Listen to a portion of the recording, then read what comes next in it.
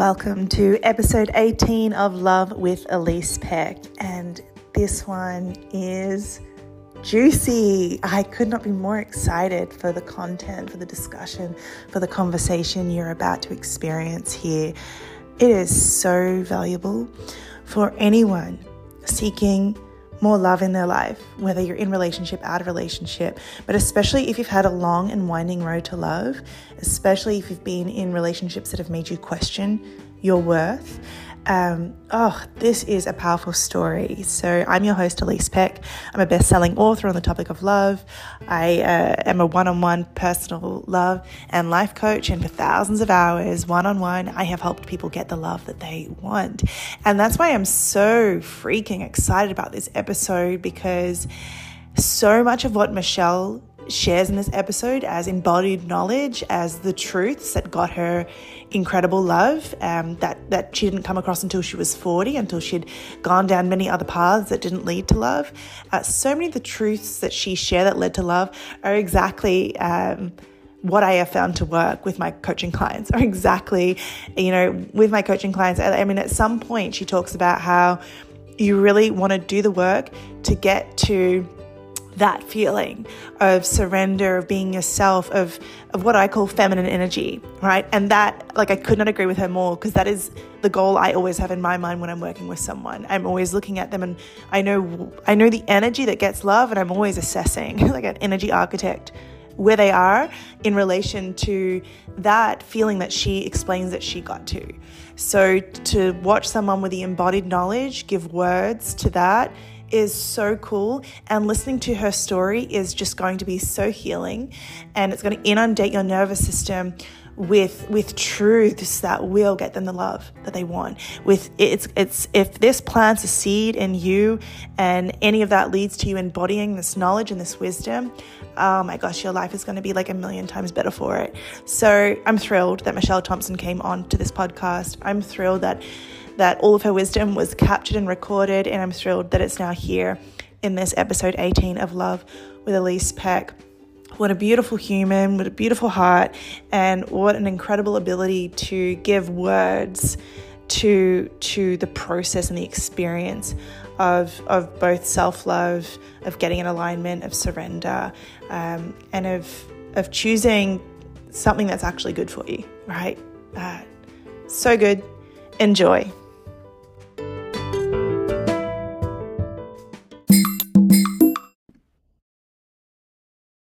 Welcome to another episode of Love with Elise Peck. I'm your host, Elise Peck, and today I'm really excited to have Michele Thomson on the podcast.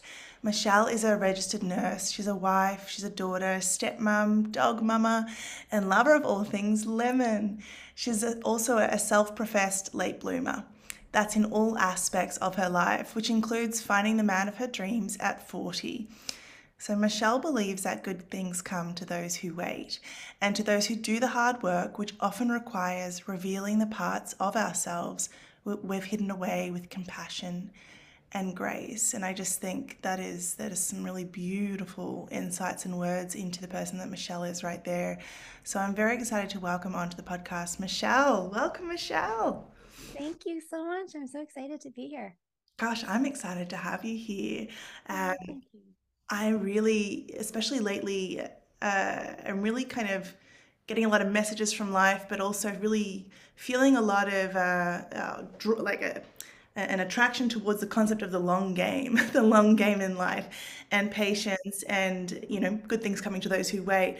So I think it's beautiful timing that we've got a story today where it seems like this late bloomer, but there was a build up to that. So just quickly. You met the man of your dreams at 40, and how long have you been together now? Well, we've been together since, so I just turned 51 in August, so 11 years now. Wow. Well, you're doing Yeah, something we've been right. married for 5, but been together 11. Oh my gosh, you seem so youthful. It's so Well, thank you. just in everything, like just body, mind, and spirit. Yeah. So Yeah. something is working well for you.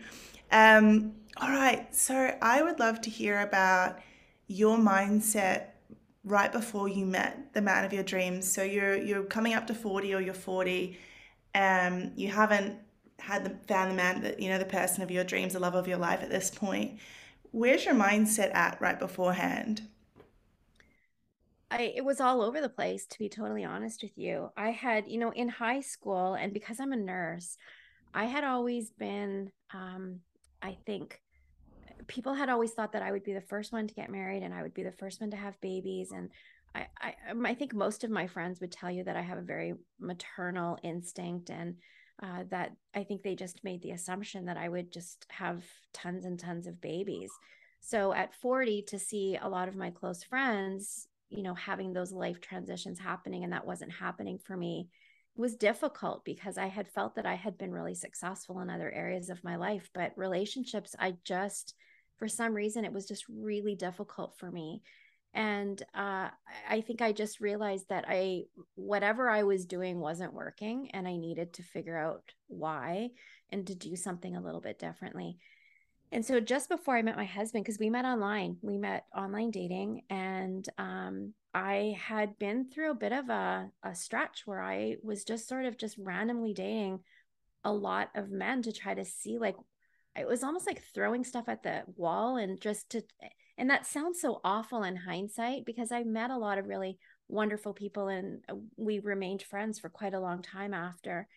So it wasn't like a physical thing. It was really just trying to figure out, like, who do I connect with? Who do I resonate with? I had really felt like I had lost a part of myself. And that's also to say that, to be really open and transparent, that I had had a really difficult relationship just before that I had been in. And it was quite toxic. And, I would say a little verbally abusive in some respects. So I think that when you go through that, after a while, you do tend to lose yourself in that, and you teach people how they can treat you. And I wasn't sure what I was worthy of. So I was really confused, and I had joked around with my girlfriends and said, that's it. If I don't meet someone in the next 3 or 4 months, I'm going offline, and I'm just going to be happy to be alone. I have a great life, a great career. I don't feel lonely. Sometimes, you're alone, but I never felt lonely in that I could always go out. I had options to do things. And I thought, I'm just going to live my life and be happy. I don't need a partner to define my happiness. But I think I was really just kind of kidding myself, because I really do value the closeness of a marriage or just a close relationship with someone. And I really was truly longing for that, but trying to secretly convince myself that I didn't need it. Mm, Yeah. Oh, there's so much to unpack here. It's so brilliant. Um, it's like, which thought do I choose first? Because that flung so many dart. There is something that I really need to get off my heart today to say, which is that, like, coming into this podcast, before today, I hadn't. I don't know if this happens to you or other people, but I often just get ideas and I think, oh, I really got to put that on social media, or I really got to tell a coaching client. It's like someone wants to express that through me. And today I felt like a really important message was, if you're ever questioning who you are as a person, a really cool technique is to get way more data points. So if you've only hung out with the 5 people in your whole life, and therefore you now think, oh, I'm the loud one, expand your horizons, freshen it up, meet 100 people, because the more you expose yourself, the more data points you get. So it's actually bizarre timing, and also brilliant that you're talking about how you actually went out there, like, as a scientist, to know thyself, of like, I'm going to test with lots of different people and get the feedback, because it's really through relating to others that we understand who we are. Like, we came here with lots of other humans. And it's never was just about us knowing ourselves. It's about us knowing ourselves in relation to others, because you can kid yourself that you're enlightened or whatever. But then you start trying to relate to another, and, like, oh, your stuff comes up. And I think it's actually super powerful that you went out. Almost like, to me, it comes across as a scientist mindset of, wow, something is not working. Let me test a theory. Like, let me, because that's what scientists do. They just do experiment after experiment. And it's like, you became your experiment. It's like, I'm going to run like this, unofficial love experiment of how do I land with different people and how do different people land with me. And so Yeah. I think that's a really powerful thing. And it's a really different energy to, well, I'm going to go out and desperately trying to find one person that accepts me. It's like, no, I'm going to go and relate with a bunch of people to discover myself. Like it was internally driven. It was like a self-love exercise. Yes, so I just want to like say I think that that was a brilliant move. Well, Um, thank you. I mean, I don't know that I thought about it at that time. I just knew that what I was doing wasn't working and I needed to try something different. And I also needed to put myself in front of people that I typically wouldn't necessarily like look at in terms of, not that I didn't necessarily find them attractive, but when you pair a picture online with a profile, I would say, this isn't someone that I would typically be drawn to. And to again, I mean, I really believe in being completely transparent. If we're going to tell these stories, there's no point not telling all of the story. Is that I had typically chosen men that had issues with commitment. And I knew that going in. And I always thought that I would be the girl in the Rolodex that would somehow fix them. That if I was able to nurture them enough, that's that nursing side of me, that if I could nurture them enough that, I would be the one to change them. And I know that I'm not the only person who's ever been in that place before. But it makes me really sad when I look back at, that young woman, to think that that's all I thought I was worthy of. And so, it's part of the journey. So I'm grateful because I would have not ended up here had I not been there. But when you're in the thick of that, it doesn't feel good. So, I think I was just in a place of awareness that what I was doing just wasn't working and I needed to try something different. But I like the idea of the experiment because I guess that's really what it was. yeah, it's like your unconscious mind just like drew up this, it's like that saying, I've never seen a life transformation that didn't begin with the person, I think it's Elizabeth Gilbert, the person in question finally getting tired of their own BS. And it's like you had that moment of, all right, it's time for me to explore what's going on with me. And I think that is so profound. That's generally the start of anyone really getting a new result.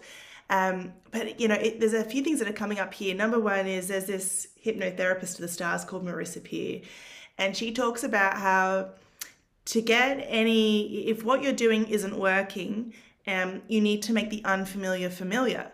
So if you've always gone for emotionally unavailable guys, it is time to start dating something different and to give that a chance, because what you're drawn to and attracted is obviously not working. And I think your story is so relatable and so important.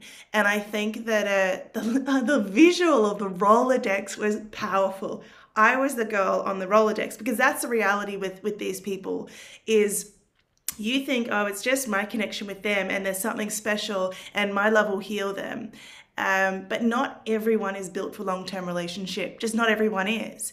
And it's not their truth. And they just love the infatuation phase, and they're just going to jump infatuation.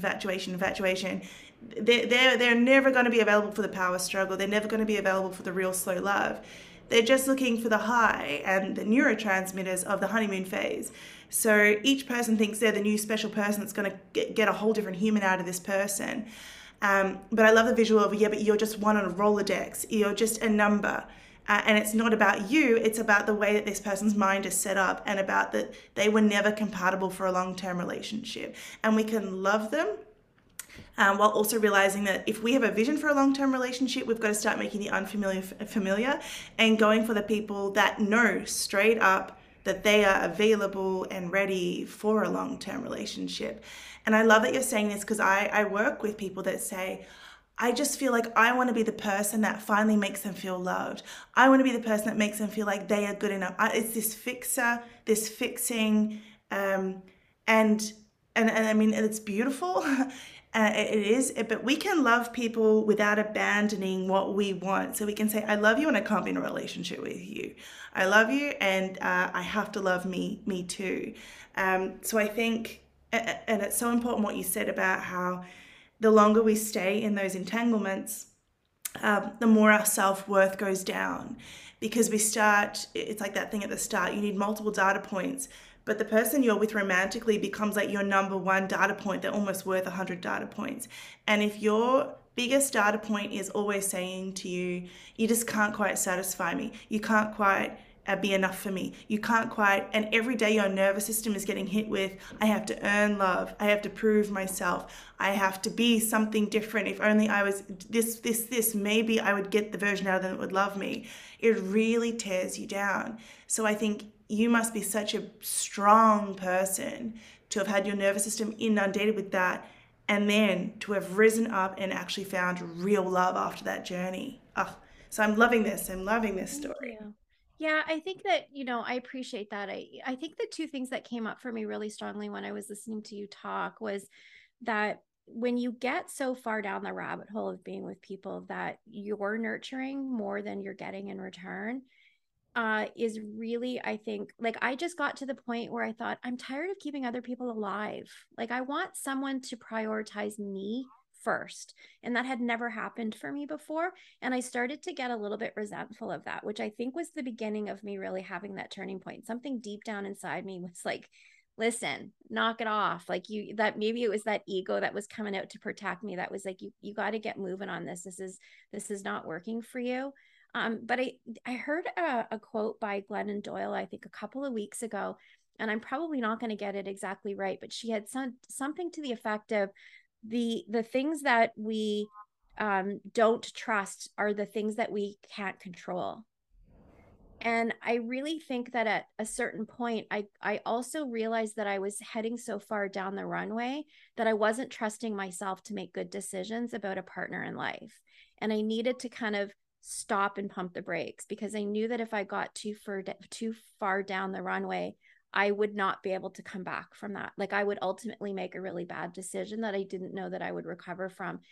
And so I think for me, like that really came up too when I heard you talking is that when you start to feel like you're losing yourself, there was something there that really kind of just intrinsically kind of brought me back to say, like, knock it off. We got to try something different.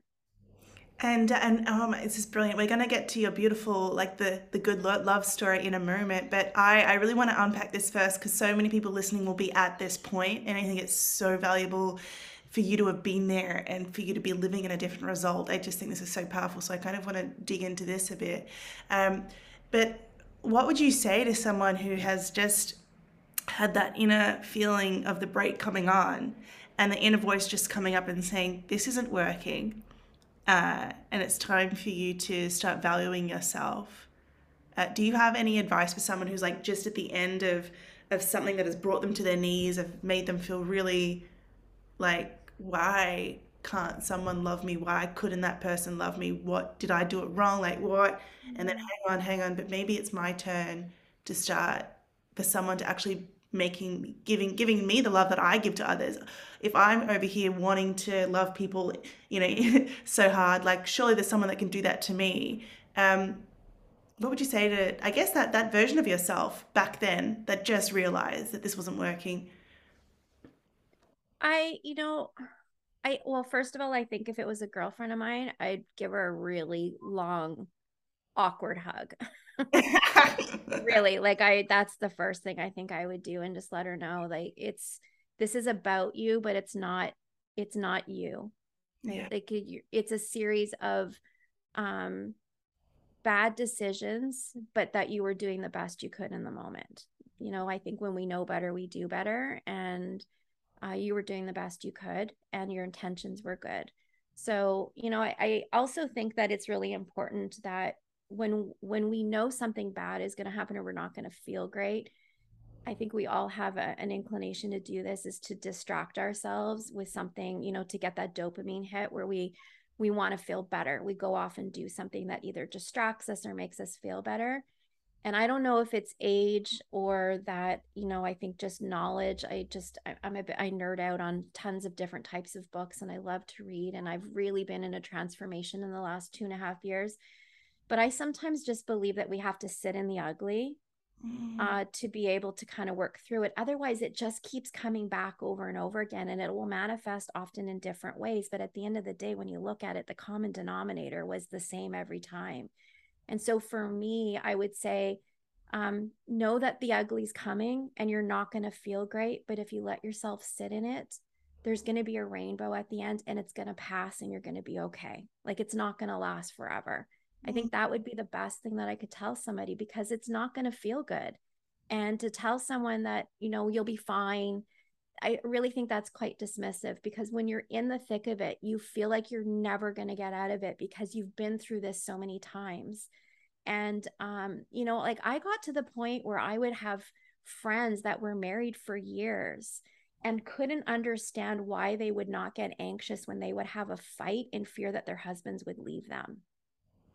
Like that to me just seems so disturbing, that I was really in that place where I felt like there was this sense of you had to be perfect, and like there couldn't be any fighting, there couldn't be any sort of turmoil in any way. And that if there was, then it was potentially going to be risking a relationship.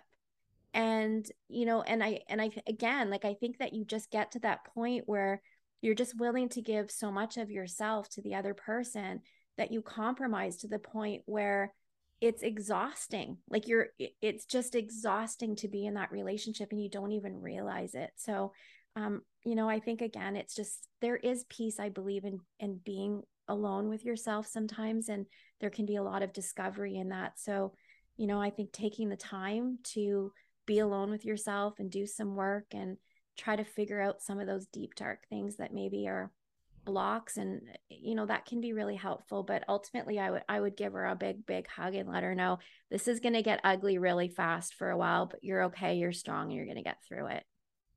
Oh my gosh, that was just incredible.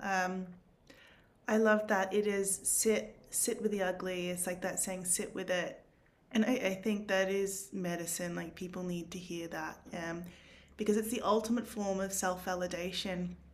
And our society is really kind of short on validation. It's really like, don't cry, you're fine, you're fine, you're fine. Instead of being like, yeah, I can see that really hurts. And that makes sense. It makes, like, those are the golden words for validation. It makes sense that you're upset. And holding space, it's almost like we as a society have lost touch with being the masculine and allowing the feminine, in the sense that we want to get rid of the emotions, we want to get rid of the big hard stuff, and that feminine energy of embodying and being with and surrendering into your body and not trying to escape it, as you said, with like trying to get dopamine and highs to kind of take away the pain, but actually sitting in your body and being with the pain, knowing that like this too shall pass, but right now this is the ultimate surrender, and this is how I validate all of me. And honestly, I don't know if you found this, but there is a weird magic that happens when you're willing to really feel something. It's like the moment that you really cry and you feel it and you be with the emotions and then like purge them out. I have found sometimes the very thing that I was crying about kind of shifts, but it was not going to go off my path until I actually felt it. Did you feel like that? Did you feel like the way through transformation was like feeling out the stuff?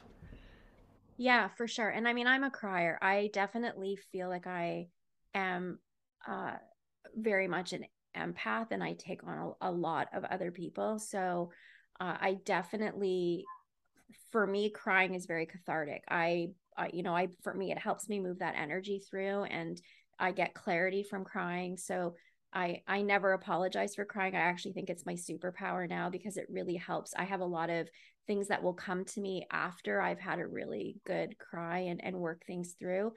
So yeah, I would say that when I'm thinking back, yeah, absolutely. I would say that there was a lot of clarity that came from that. And I felt calmer, oddly, once I got through the real first few days of really feeling just that broken heart, and that this was never going to happen for me, and that I could convince myself I didn't want it, but I still kind of did and wasn't quite there yet.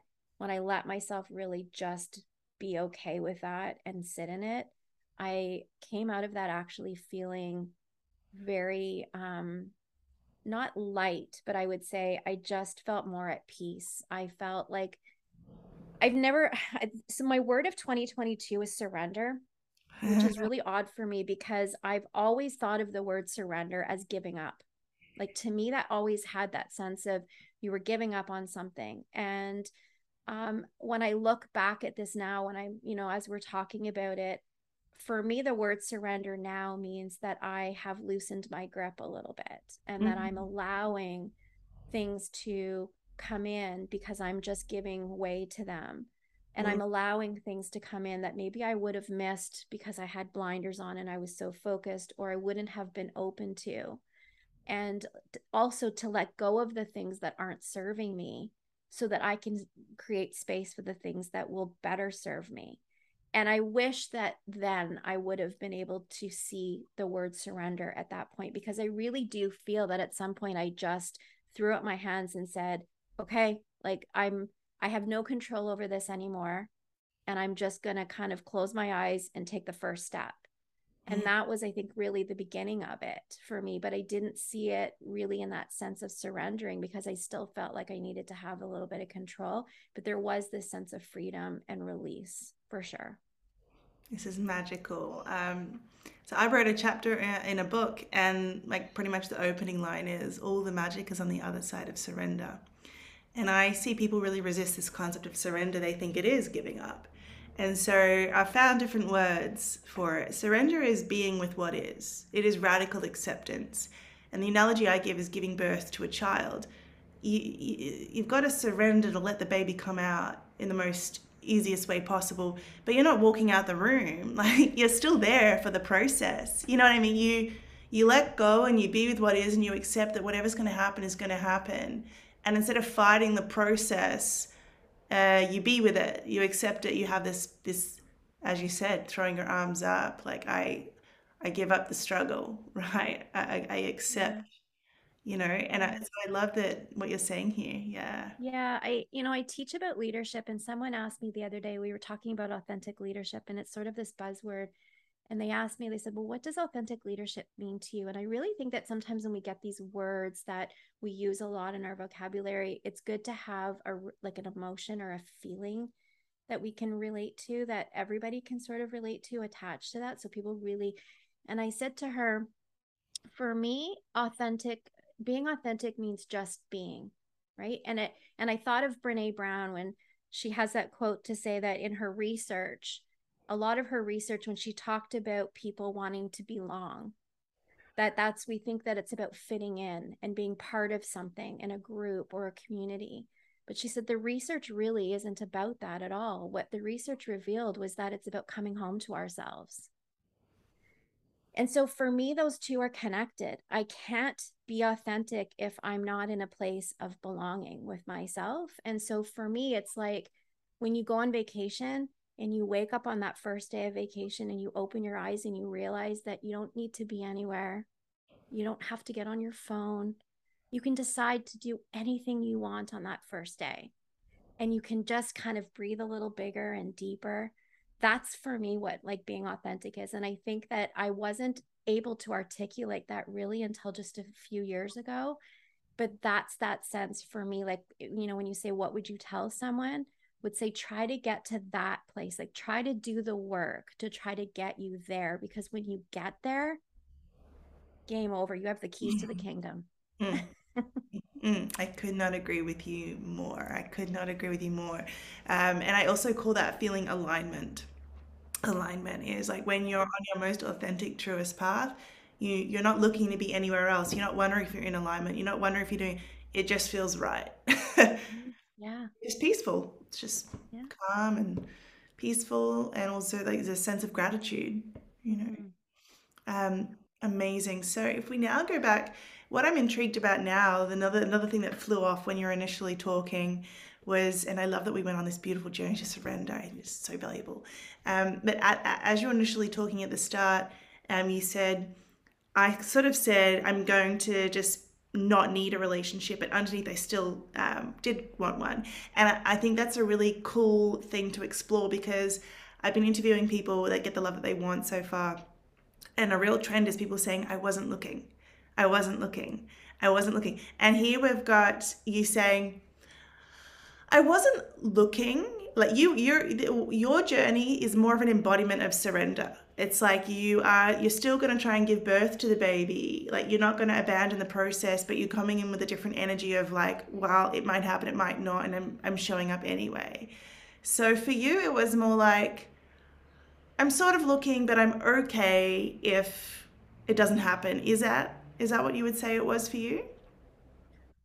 Yeah, I would say that. And I again, hindsight's always 2020, and it's so obvious, but sometimes you don't see it when you're walking in the real weeds, right? Like when you're up to your knees in your own stuff.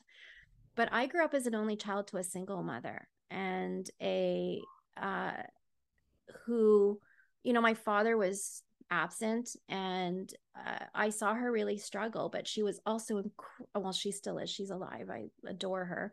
She is one of the strongest women I've ever met. We grew up presumably pretty poor, and I never knew that because she had such a strong pride of home, that I never knew that she had to really struggle to make ends meet. And we had a beautiful home, and she would save for the best furniture she could have and then take really good care of it.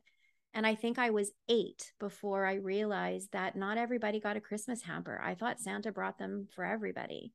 And it was, I was quite old before I realized that. And so I think part of that is that I do believe that to a certain extent we become products of our environment. That strong independent part of myself that my mother had raised for me to be very independent and value an education and being able to take care of myself was, from the fact that she lost her father when she was 16. He passed away, unfortunately, very suddenly and very early, and she was the baby of 3 girls. So she grew up very quickly without, a father past 16, and had to quit school to help my grandmother pay for her 2 older sisters who got married in the same year. My mom never married, raised me on her own. And I felt like I was strong and I didn't need it because I never really saw what that was emulated like in my life. But I think that part of me, of watching her go through life sort of on her own, made me want it even more in an odd sort of way. And I knew she wanted it for me as well. So yeah, there was a lot going on. I knew I would be happy without it because I just know the kind of person I am. But I had always seen my future self being in a healthy relationship with someone. Amazing. And so, what do you think ultimately was the thing that allowed you to finally meet the right person? I because I think I was open to not continuing to do what I had been doing up until that point.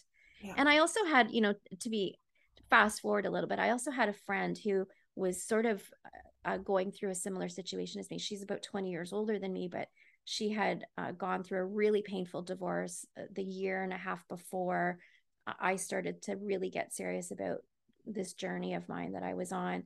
And I had helped her through that really painful experience. And we became quite close. And I remember we went out for lunch one day, and it was maybe 2 days after my first date with my now husband. And he was not someone that I would normally have gone out with, really, in terms of, just his appearance and his profile. And she said to me, well, will you go out with him again? And I said, well, he's a really nice guy. Like, maybe. And she said to me, can you just do me a favor and go out with him again? Because what you're doing is not working. And this guy sounds really great, and you need to give him a second chance. And I think that sometimes we need those people in our life to kind of like, sort of like, lovingly smack us in the back of the head and kind of say, like, this is your choice and I'll support you no matter what you do. But I'm letting you know that I'm seeing this from a different vantage point. And and please just give this another go, because I think this might be good for you. And when you're open enough to listen to that, because it's coming from a place of really true caring and wanting you to be happy and have everything you deserve, it makes it easier to look at yourself and say, maybe I'm not making the best decisions, and I need people like this in my life that can help me right now. Because like I said, I didn't feel 100% sure that I was always making the best decisions on my own behalf. Oh, that's so brilliant. And it's honestly, it's bringing to mind when you're watching a TV show and there's like the bad boy and like the really nice guy, and you see the female character going for the bad boy, and you want to reach through the screen and say, stop. And like we have friends like this in life that it's like, they keep wanting to go for this impressive, cool, unavailable dude that clearly is not gonna love them. It's clear that this guy does not have connection, and being a team player is a top value. But they're just like, because he's so unneedy and in his own energy, they're just so like, oh my gosh, they just flock and they get there. But like he's a cool human, but he's not available for the connection. You're looking for connection. And so it's like you see, and you just want to say, like, see this guy, he's really nice. Like, give it a chance, let it build. Real intimacy is not feeling hot and heavy at the start, it is building something emotional. And eventually, together, you'll take that into the physical. And so I love that you had a friend that kind of was watching and was just like, look, this over here is nice. Like, give that a try. And so tell me about how, like, what was your first impression of your husband? Well, if you ask him, he'll tell you that he approached me online first, and that's a total lie. And I said that at my wedding. I called him out. I'm like, you did not. I made the first move. So let's just get that straight, first of all. And the funny thing is that when I say he's not someone that I would have typically reached out to, it's not because he's not an incredibly handsome man. He's 6'3", I'm 5 feet tall, which is ridiculous, but he's, very dark hair. He's just when he hugs me, I just feel like I'm like nothing could go wrong in the world. Like it's just this big hug. Oh my gosh. And the kindest man ever. So I reached out to him online and we, exchanged a few emails. And then I think we had about 3 or 4 phone calls. And I finally just said to him, listen, I'm not on here to make friends. If you don't want to meet, then let's just kind of go our separate ways. Because anyone who's been online knows that there's people who just want to like chat and don't really ever want to meet. And unfortunately, it's been my experience that typically when that happens, it's because they've probably posted a picture from 20 years ago. They're hiding something. So, and that's fine. Again, like I say that with no judgment. It's just that's not where I was. As you know, I was kind of like, let's keep Yeah. things No, moving. I always recommend people get on the phone and then on a date Mm-hmm. ASAP. Do not get lost Yeah. in DMs, because also unfortunately, there is like dating games coaches out there that will get a guy who just wants essentially a lot of sex with a lot of different women. He'll get Yeah. them to just build emotional relationships in an inbox, in a DM, in a conversation. So they don't have to take you out. They don't have to put the skin in the game. They don't have to pay for a drink or a dinner or whatever. Mm-hmm. They can just build emotion. And the idea is they get you so connected that by the time they finally turn up, they're kind of guaranteed to sleep with you. And Yeah. that's out there. And they're like players and they're in the inbox with like 20 people. And Yeah. a really good way to filter them out is to just say, hey, like, I'm not really one for being in the inbox. Can we jump on a phone call? And Yeah. then because only the real people are going to show up to the phone call and take the effort of going on the date. Yeah. You want to get in Yeah. real life ASAP. Not only that, it's so important to get around someone's biology pretty quickly. The Yeah. smells, the scents, our body can pick up DNA and stuff. So anyway, I just want to say, from Yeah. my point of view, I love your strategy here of, hey, like, I know what I want and I'm just going to share it. And I'm not sharing it to pressure you or play a game with you. I'm sharing it because it's like authentically my truth. It's just, this is my boundary right Mm-hmm. now. Yeah. It's beautiful. I love that you're saying this. Awesome. So you're chatting So and you, we chatted a little bit and we set a date for dinner and he lived quite far from where I lived at the time. I'm in Vancouver, British Columbia. He was in North Vancouver. I was near the Washington state border in a small town called White Rock. And so that's like a good hour and 20-minute drive one direction. And we were going to meet downtown Vancouver. So I said, okay, where's the restaurant? I'll meet you. He's like, no, that's not how I roll. I'm coming to pick you up. And I'm like, you're not driving like an hour and 10 minutes. We're going to go half to back. And then that's 4 trips for you. That's just ridiculous. He said, listen, I want you to feel comfortable and safe. So if you don't, I'm not going to push it, but I would really like to come pick you up. oh, I love this guy already. Yeah. So I said, all right. So he comes and he picks me up. And I remember joking with him. We were talking about this the other day because he, of course, he got out of the car and opened the car door for me. And when he got in, I said to him, listen, my first rule is that if we keep dating, if you're not going to do this forever, then don't keep opening the door for me now. Like, don't set a precedent if you're not going to do this after, like, and he started laughing. So we went for dinner. And when we got to the restaurant, we parked across the street because parking is brutal in Vancouver. And we went up to the restaurant, and it's an old house, and it's a beautiful Italian restaurant. we went up these stairs and we had dinner.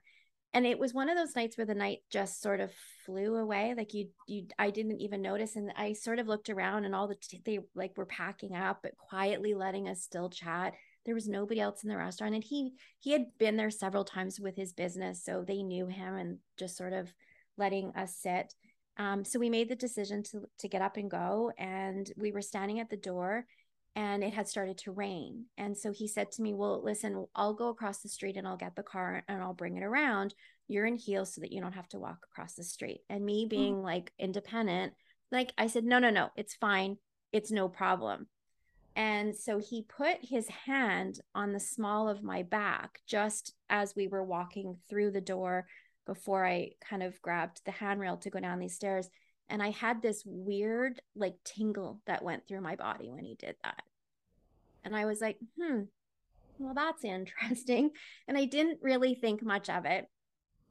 So we drove home and he was very much a gentleman and gave me a respectful kiss goodnight. And we kind of, that was it. And then the next day, or so we kept in touch. But because, we lived a little bit of a distance, it was kind of perfect because I think we were both really quite independent. And he had been married and divorced 5 years ago, and he had two children. So he was busy. And the next weekend, I came over to his house and it was his birthday. So he cooked, a nice dinner and it was great. And then I was getting ready to go nurse in Haiti. So I think we had only been really sort of seeing each other 2 or 3 weeks. And I thought for sure, because I was leaving for Haiti for 3 weeks, and I thought, okay, well, this is it. Like, I'm going to go for 3 weeks. He's going to keep dating other women. I'm going to get back and he's going to have moved on.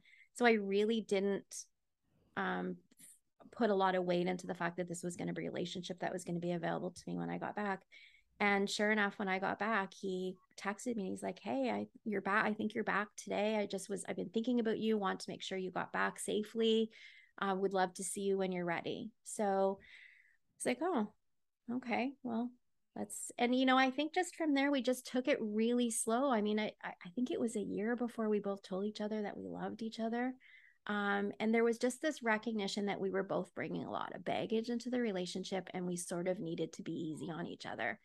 And so there was no talk about commitment or like, where is this going? And is it moving fast enough? And I didn't feel that I was compromising in not asking those questions because it felt like it was progressing in its own really unique, supportive way. Like it was slow, it was really slow, but it felt like we were going somewhere. And then, of course, when I met his children at the time, I knew that was a big deal. And so we took that very seriously. Like, I don't want to be in the business of ruining somebody else's child. So, that was something that we treaded very lightly on.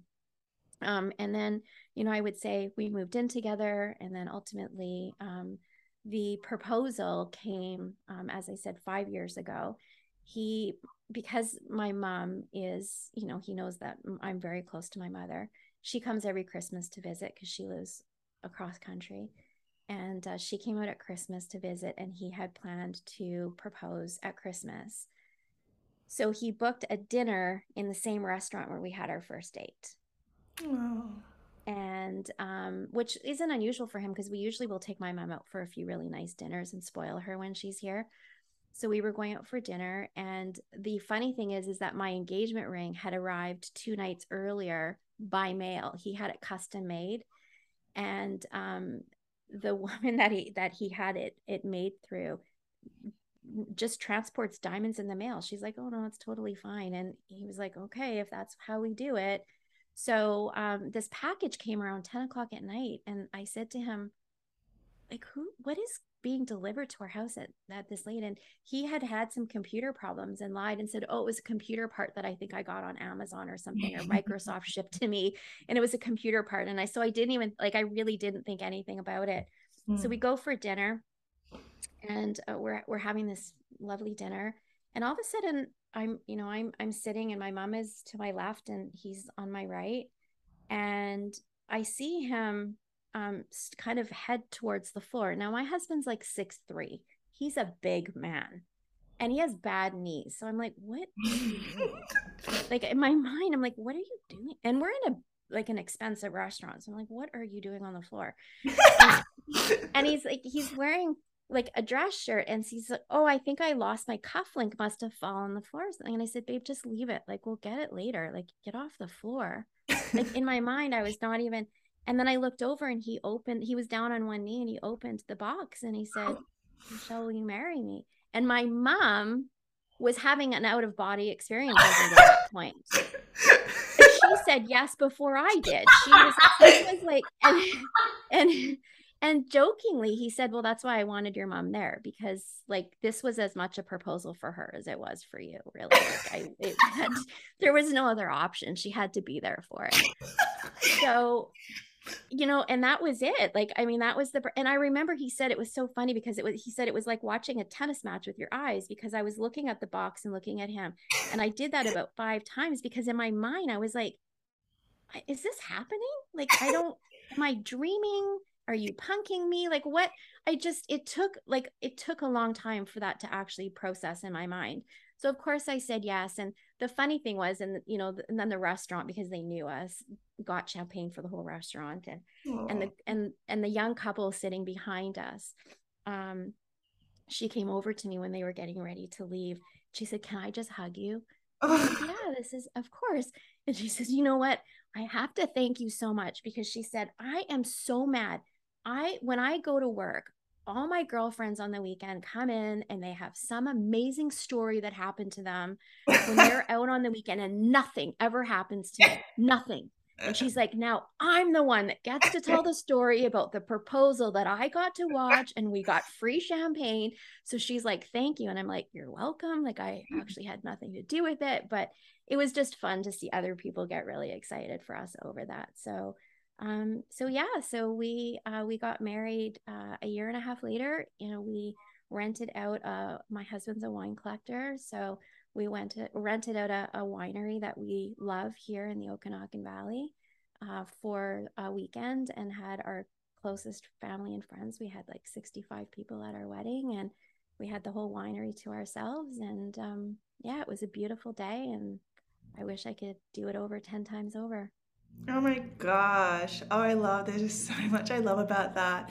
And I once, years ago, read this thing that there's a study that at a wedding, when the couple is like deeply in love, they've taken samples, and everyone at the whole wedding, that everyone gets a flood of oxytocin. So just being around the love of other people actually gives us oxytocin, which is why it's kind of so sad that we can get distracted by jealousy sometimes. It's like, no, we're all, if anyone else is in love, everyone benefits.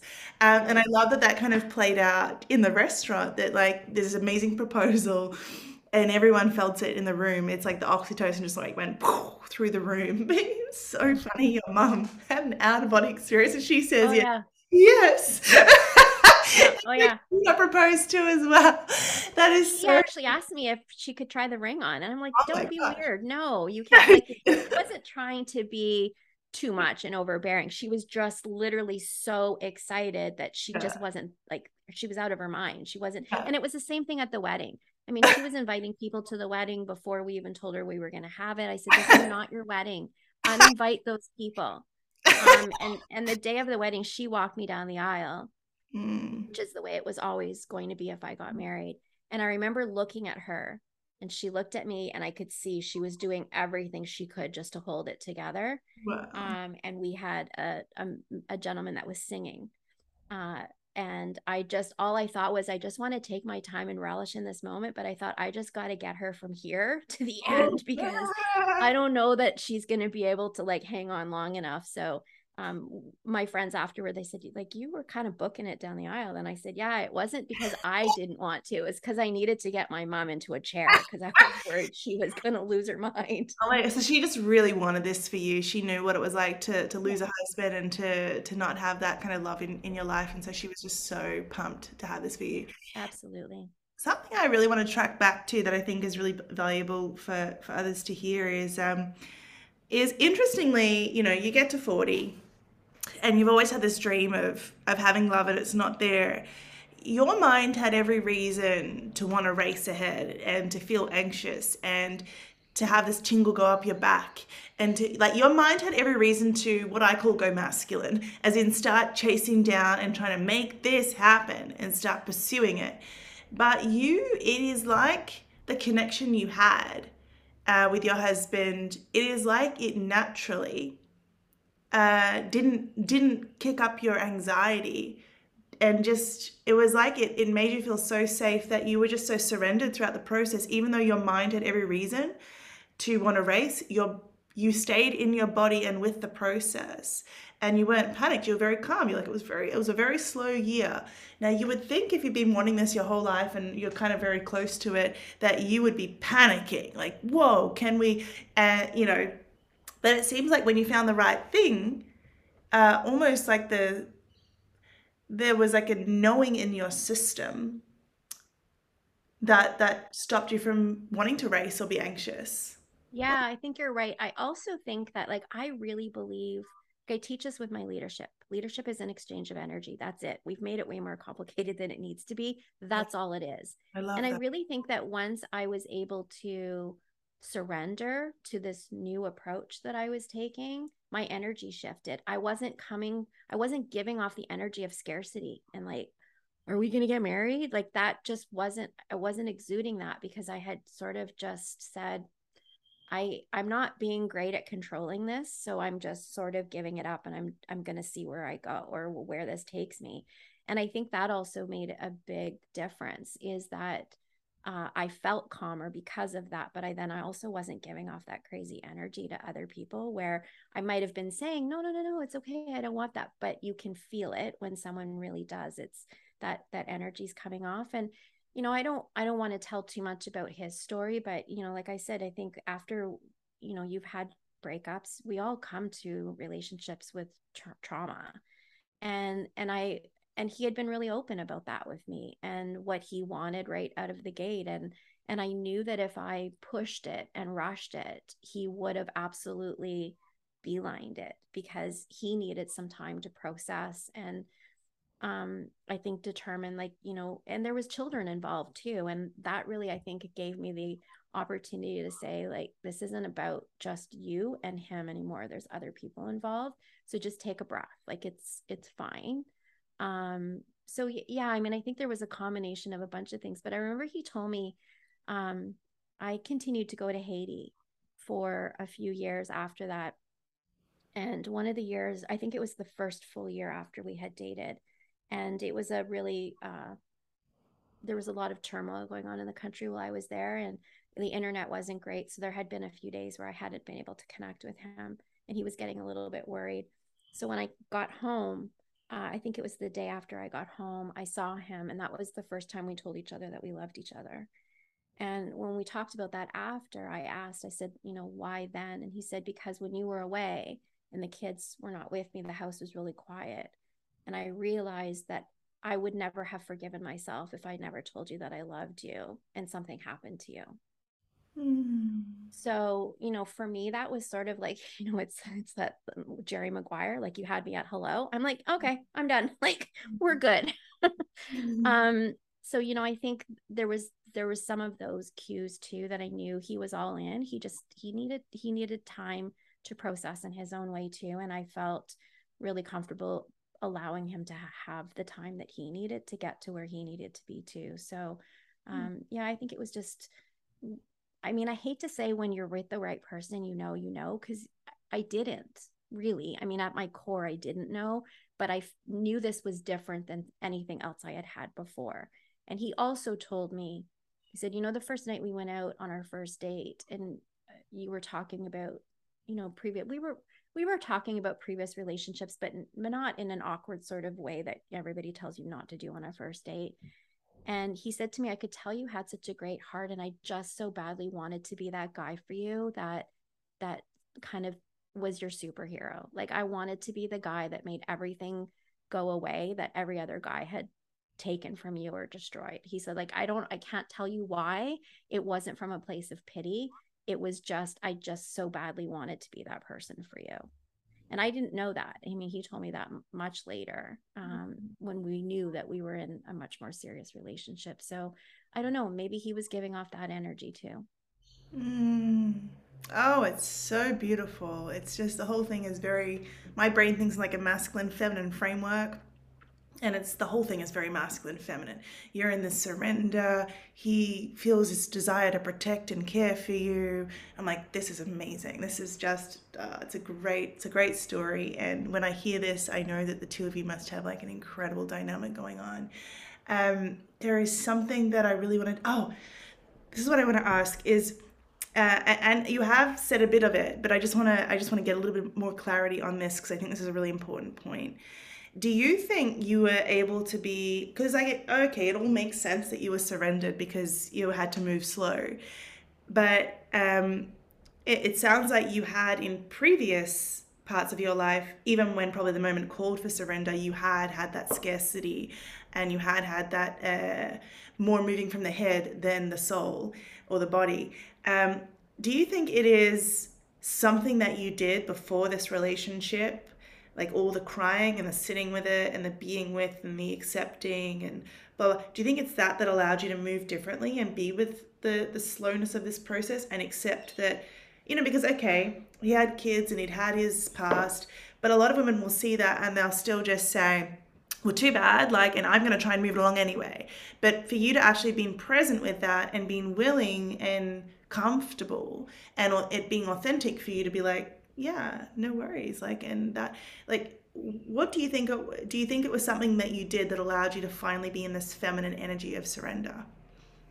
Well, yeah, I mean, I think definitely it was like sitting in that ugly space for a while and really thinking about what got me to that point. And again, not with judgment for myself, but but radical honesty. Like how did I end up here at almost 40 at that point? So there was that. I think the other thing too for me is that I really like I love now that you called it the science experiment, because what I realized was that when I was making decisions that didn't feel in alignment with myself, where I was compromising parts of myself, so where I would not voice my opinion when I wanted to, where if we said where do you want to go for dinner? And I would always just say, well, you pick the restaurant, it's fine.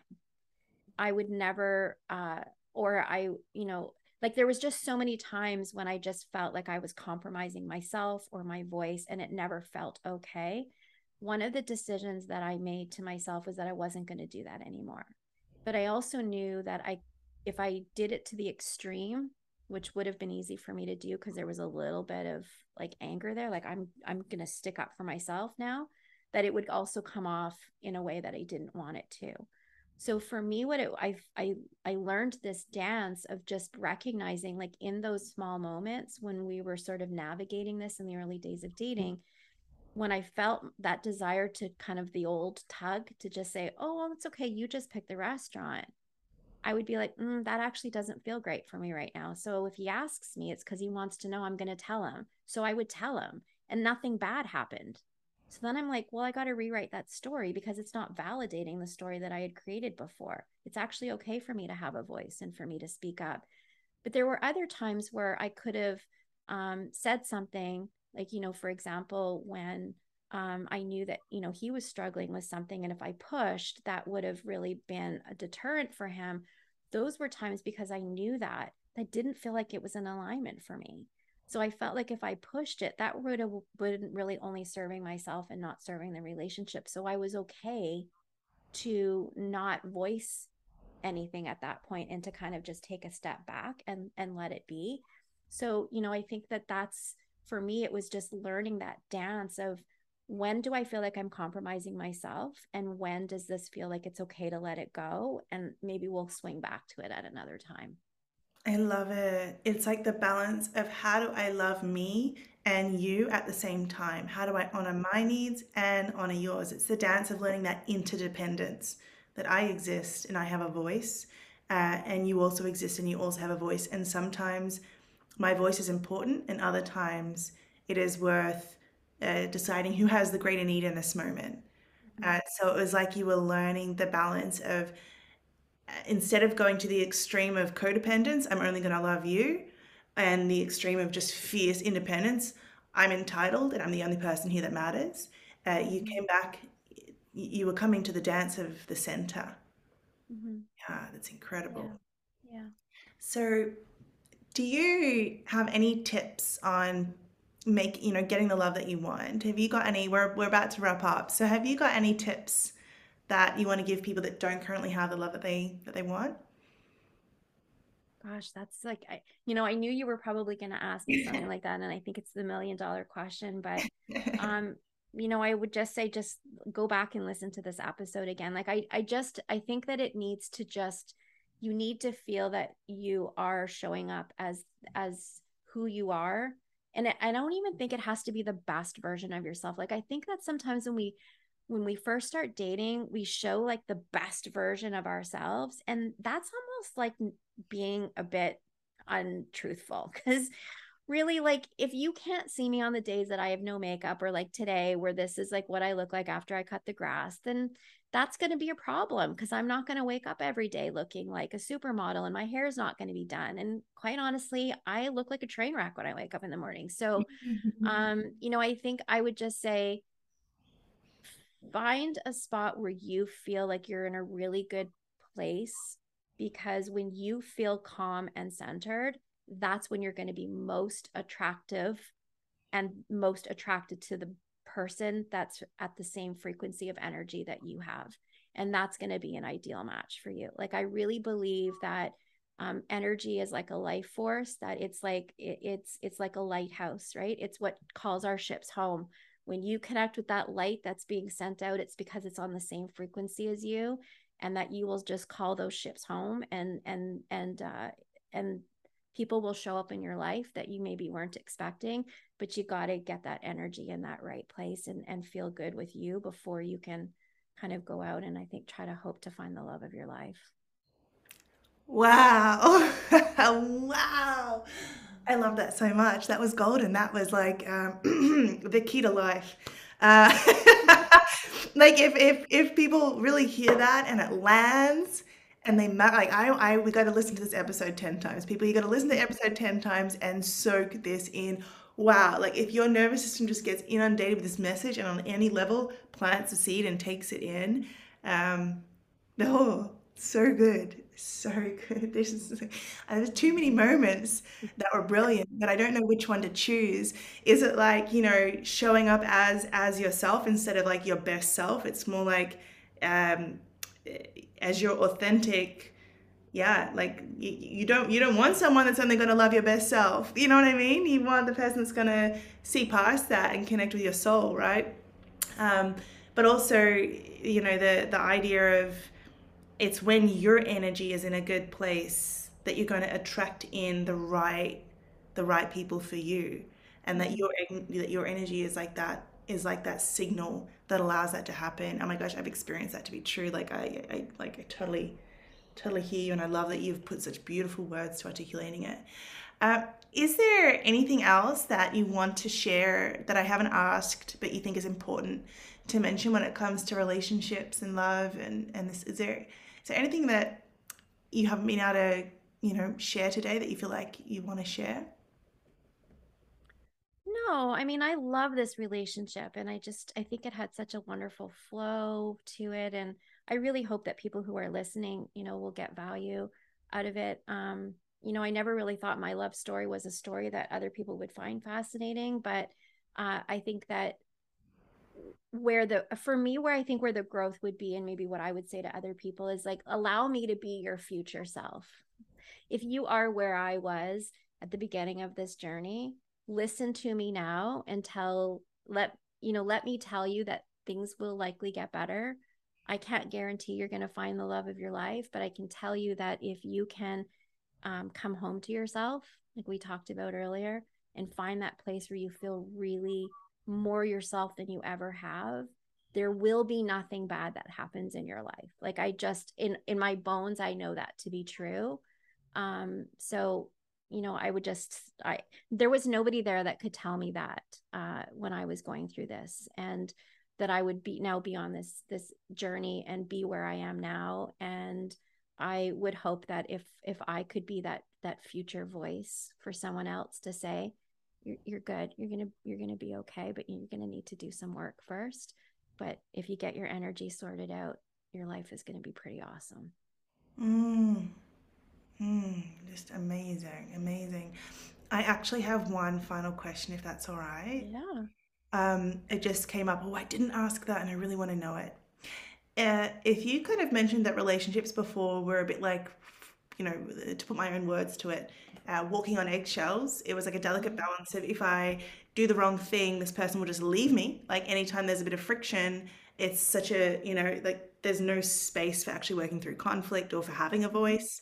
It's kind of this person's way or the highway. Um, if that was your previous experience, what is the contrast of what you're in now? What is it? Because a lot of people, that's all they know. What else is possible? What does it feel like now? Well, I think the opposite of that is that I don't think that. Like my husband and I can have arguments now, and I don't feel like he's going to run out the door.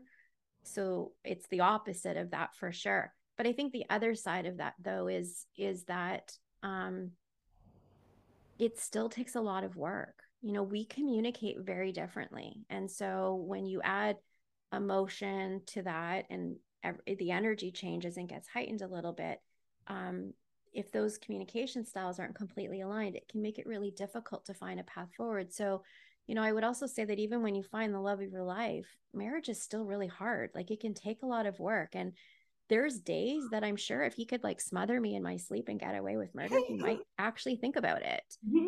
But we've made it through a pandemic where we both ended up having to work from, oh, he works from home all the time, but I was home working from home for a good chunk of it. And we still like each other. And we made jokes about it. He would do everything in his power to try to make me crack up while he knew I was on a really important Zoom call and do funny things behind me. And I think you just, at the end of the day, this is your person. You can fight and you can argue and get to a place where you're going to resolve it. It's just going to take a little bit of time, and there's going to be a lot of work and energy that's going to have to go into that. But on the other side of that, that it actually brings you closer together. And I don't always mean that you just feel like physically closer to that person, but there's this bond that at your core ties you closer to each other. That you can't. It's not going to be an easy break. Like it's not. So the arguing is more of a product of whatever is going on in the environment for me now. It's not an indication of whether I have a healthy relationship. Yeah, yeah, yeah. It's a way of kind of working through stress a bit. Yeah. And is there anything you want to say to us about lemon? You're a lover of all things lemon? There's everything about lemons is amazing. And I don't have a friend who doesn't love lemons because I have to have lemons in my life. So yeah, I know. I love them. When we went to Italy, I wanted to steal all the lemons and bring them home. And I had more limoncello than I care to admit. So yeah, it's just a love of mine. They are beautiful. I always have lemon in the house. You gotta have start every day with a squeeze of lemon and some warm water. Yeah. So fresh, aren't they? Citrusy. Yeah. Amazing. Michelle, thank you so much. I You're mean, I think, welcome. I often have people that are entrepreneurial, have their own podcast or whatever on here, and I usually say, is there a way people can get in contact with you? Um, is there any offering or thing like that? Like, do you have a website or anything, or do I just say thanks for being here? And is there anything there that I can leave people with if they want to connect with you, or if you do have some way of being of service? Yeah, so I started a website, but I was kind of one of those people that started it, and then we lost our dog in January, and just life got kind of busy, and I didn't have time to do it. So I'm hoping to revisit it. But I would just say to people that if you are interested and you want to know more about me, people can just go to my website because all of my social media connections are there. That's sort of the place where you can find everything out about me. And I do have, some free things right now on a LinkedIn on my Instagram. So people can go there if they want it. And a lot of the stuff that I have right now that's posted is mostly on self-care and stress and burnout because I'm a nurse and I support a lot of healthcare professionals. I've been doing a lot of speaking engagements lately around stress and burnout and moral injury and kind of helping people with that just because of the climate that we're still in right now. So a lot of the focus that I have is based in that. But I love to hear from people. So if you liked it, just even drop me an email. I'd love to hear from people. What's the website? Yeah, so it's Curis, Curis consulting.ca. It's a rookie mistake. When I started my own business, I thought, gosh, what could I name my company that would be different from everyone else? And Curis is Latin for health. So I Ah, thought, well, that's perfect. The problem is that nobody knows how to say it and nobody knows how to spell it. So it was like the first rookie mistake, but it is what it is. I'm embracing it. I'm owning it. I love it now. But so yeah, it's Curis, Curis consulting.ca because I'm in Canada. I love it. It will make people curious about the curious Yeah. thing. Therefore, it'll make it Well, that's memorable. great. It'll I make it never thought of that play on words before. That's wonderful. effort into putting the brain neural pathway into getting it in there, and Yeah. therefore it'll stick. All Yeah. right, Michelle, thank you so much. I You're am welcome. incredibly grateful that you've come on the podcast. I am thrilled that I've got a recording of this conversation because I plan to listen to it over and over. Like, I think there is, I really believe in the power of being in people's energy that have a good energy. And I love that you've shared that with us and we've like captured it. We could like play it over and over. But this has been a really, really important episode that in my mind has really been about feminine energy, honestly. Yeah. It's really been about the power of surrender and being like going in, loving yourself, being with who you are, showing up as that. And instead of trying to control and make life happen, just like being with yourself and being with what is. And I think that is like a very powerful message any day of the week. I think so many people, yeah, could really benefit from just the reminder of that or from hearing that for the first time. So just thank you so much for sharing Oh, that. you're welcome. Thank you. This was just so much fun and such a pleasure. And yeah, again, I think we were aligned because our energies, I feel the same way about you. I just feel like our energies are kind of in that same place, which allowed this conversation to just feel so safe and so just the ability to just let it free flow like this. It just felt very natural. So thank you. Oh, thank you. Yeah, I felt it too. I recently heard about this concept of, I think it's called Dashana, when you're around someone, your energies mix, almost like an infinity symbol. And it's Oh, what like, a beautiful thought. I've never heard that. yeah, and it's a different alchemy with everyone. And I think it has been a Oh, really beautiful flow today. So I really yeah. appreciate it. Thank you. Yeah. You're welcome. Thank you so much. Thanks, Michelle. Okay.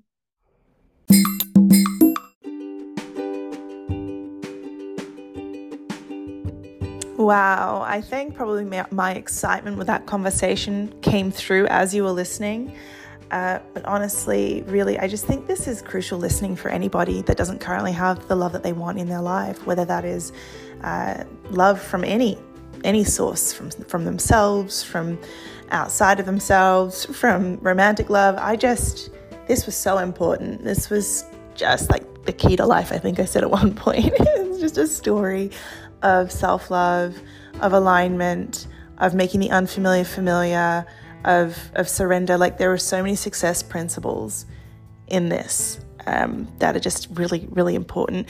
And I love that it's a journey of going from having a mindset that wasn't getting the result to actually taking that leap over to a new mindset, of actually getting sick and tired of realizing that the current mindset is not working and actually doing something about it. So, so, so great. And I love that there was an inner voice and an inner knowing that knew, hey, like, your mind keeps trying to make these, relationships, these situationships over here trying to work, but your soul underneath is having like this message of, no, this is not what loving yourself looks like. No. And I love that Michelle really did have that inner knowing. And it was just when was it time to actually just like, when did the pain get so much that it was time to actually sit and listen to that and to actually start showing up for herself and start trusting herself and trusting that voice, not the conditioning, not the programming, not the fears and whatever, not the head, but actually going into her body and listening to that quiet knowing inside of herself. And also, I love how when she started showing up for herself in that way, life almost sent her messengers. They sent her a friend, like, to nudge her over the line, like, please go on another date, please, like, life showed up for her too. And that is something I often share with clients. Is the cool thing about feminine energy is like people often think they have to be in this really fiercely independent masculine energy because otherwise who's going to show up? But the cool thing is when you start seeing life as your masculine energy, by actually you just going into your feminine, you going into being and loving yourself and accepting yourself and really sitting in your body and sitting with the ugly and sitting with the feelings and allowing the emotions and validating yourself. When you go feminine, life goes masculine. Life will send you the support and the people that have the messages that you need to hear. And so I love that she kind of went into this embodied experience of sitting with the ugly, right? Of letting herself feel the feelings and feel the grief. And then life sent her people saying, hey, like this way, like do this, right? Such a cool story. I'm all about this episode, honestly. Love it. My name's Elise Peck. If you'd like to learn more about me, about my one-on-one love coaching, life coaching, you can head to elisepeck.com, ELISEPECK. Often I offer a free one-on-one strategy call on there where we can talk about where you currently are, where you want to go, and over a short phone call, discover if we're a match to create that transformation in your life. And I also have a blog on there. And also I'm pumping out these episodes so that if you're looking for the love that you want, that you can hear the journey that led other people to getting that result, because success leaves clues, results leaves clues. There is a formula to getting love. And I think it's one thing for me to tell you, oh, get in alignment, get into surrender, get into feminine energy. There's a formula. There's one thing for one person to just say this to you. It's a whole nother story for you to listen to story after story after story of people saying, and then I did this and then I got love. And then I did this and then I got love.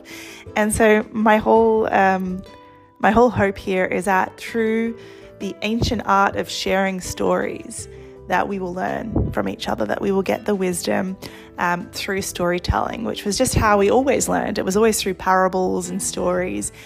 And so I think finding people that have the result you want and listening to their story is a really cool way for your mind to just absorb what it's ready to absorb in this moment and to plant the seeds that will later blossom into you getting the love that you want.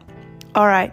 Thank you so much for joining. If you know someone that has beautiful love in their life, that has a really cool love story, diverse, every love story is welcome. Please encourage them to book in a podcast interview with me so that we can collect their love story and have another data point on our journey to being students of love, to really understanding how people come to have an amazing romantic partnership, love in their life. So encourage them to head to my website, elisepeck.com, go to the Book Now tab and book in a podcast interview with me, because I love stories. I would love to hear theirs, and I'd love to be able to share with you the wisdom on this podcast so we can all be immersed in the oxytocin bubble of love, but also so that we can learn more about how we get more of this love in our life. Thank you for joining. Bye for now.